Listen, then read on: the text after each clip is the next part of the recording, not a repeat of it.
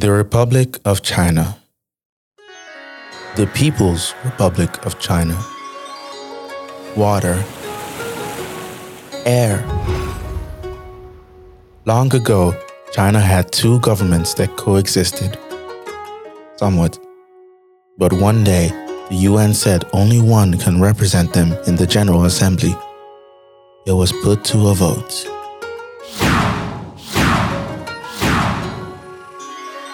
Much of Africa voted against the People's Republic and lost.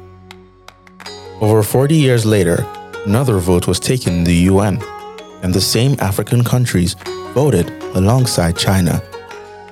Africa still has a long way to grow, but with the help of China, I believe that Africa can become the next China. I'm Kabiru Quest, and this is Afrochination. Hi, I'm Bayo, and in case you're wondering, you are now listening to the What a Joke podcast. A friendly disclaimer before you proceed: continued listening may result in one or more of the following: involuntary and unrestrained laughter, learning new things, enjoyment, being offended, and falling in love. And most importantly, always remember, please, don't take everything you hear on here too seriously.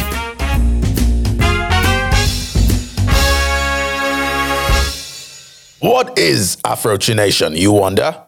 Well, it's the phenomenon that has seen much of Africa slowly but surely turn into China's very own China.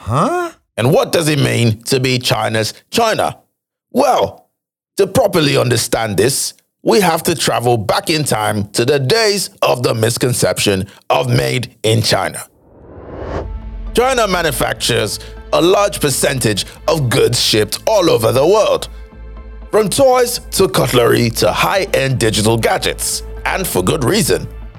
Yet, the tag "Made in China" developed a bad reputation. Why?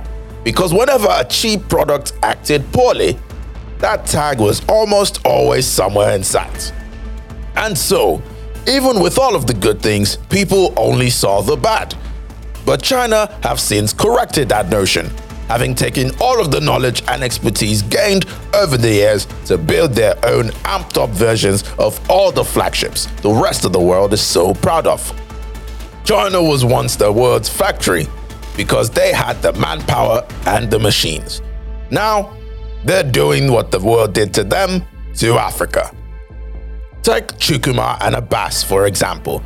Hello, those are my people. Those are my example people. Go and find your own. Prof, play nice. But, Prof. fine. As I was saying, Said Chukwuma gives Abbas a loan so that he can buy an iPhone. In return, Chukwuma says he doesn't expect Abbas to pay soon or even with interest. He just wants Abbas to use the phone and watch a few ads every day. Abbas agrees, and for him, he's losing nothing. And Chukwuma doesn't look to be making much money. But as time passes, the number of daily ads goes up, and we start to see that Chukwuma's pockets are getting fatter. Where is this analogy going? You're not supposed to use them like this. Sorry, continue. Well, that's kind of what China is doing to Africa. They come in under the guise of financial aid with very low interest loans and very long-term repayment periods. They help build infrastructure such as trains, hospitals, etc. In exchange, they just want some manpower here, some land there, and a few natural resources as well. Rinse, repeat, feeding their manufacturing efforts back home via a new continent. But is that such a bad thing? They're helping out, aren't they?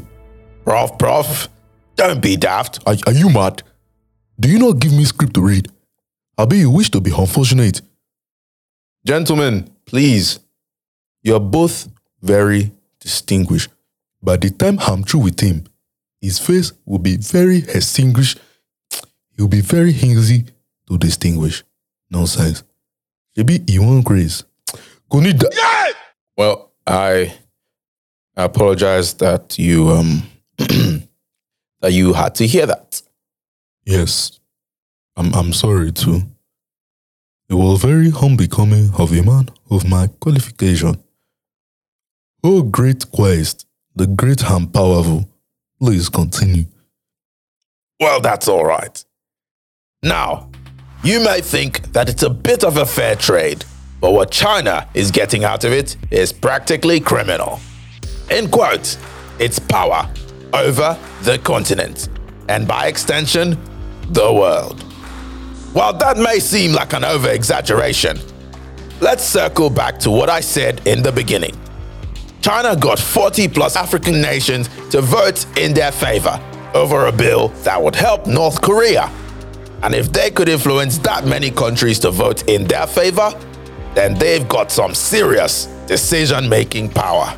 Of course, some people would argue that the countries might just agree with them. Well, when you factor in the fact that African countries that do vote against them get fewer annual projects, and the supporters get more, you start to see that Africa really agrees with China in the way that peanut butter agrees with bread. Plus, around 20% of Africa's government's external debt is owed to China. And yes, of course, that includes my home country, Nigeria. You don't need to tell me, I've already started learning the Chinese national anthem. African countries have become super dependent upon the Chinese. And all the West can do is watch and get fat. But what happens when China comes to collect a debt that can't be paid? Well, in late 2021, it was reported that Uganda had failed to pay up over $200 million in debt for the expansion of their only international airport. So China came to seize it. Let's give the example. But the Chinese have since denied the allegations. What kind of people do you think we are to perform a hostile takeover of their only international airport just because they failed to pay back a measly $200 million? Ha! What a joke. For context, Nigeria owes the Chinese over $3 billion, so we better pray that it's a joke. God, you are there, who go help. It's a pretty bad spot, honestly. And we all know he who pays the piper calls the tune. It's anyone's guess what the piper will want as payment. I can tell you for certain, it's not this. Chinese authorities seized over 7,200 Roman pennies on a cargo ship from Nigeria.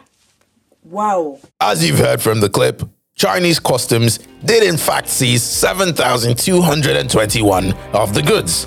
This is the world's biggest seizure of human organs in history. The goods were found in 36 boxes labeled as plantains. The best place to hide is often plain sight, but not this time. A single human member would go, Just call it Bola. I know you don't want to say pennies. fine. A single human gola goes for around 160,000 on the black market, making the worth of the seized cargo valued at more than $1.15 billion. Could this be the dark underbelly of the Afrochination? Well, yes, it is the dark underbelly. Will Africa ever outgrow its new colonial master? Or woman huije yang kaishi shuohuama? I'm Kabiru Quest. And I'm Prof. Are you crazy, old bloke? It's good. We'll finish recording. Now I go show you Pepe. Pepper? Now I know you're unwell. Eh? Ore. Oh, there's nothing I can do about those two. But to round this episode up, I want to say a special thank you to a listener in the US of A, Joe. Thank you for suggesting this episode idea. Took me a while to get around to it, but here you go. Bye. Thank you for listening to the end. If you liked it or not, please share with your friends, family, enemies, and total strangers in any way you can. Help share the humor.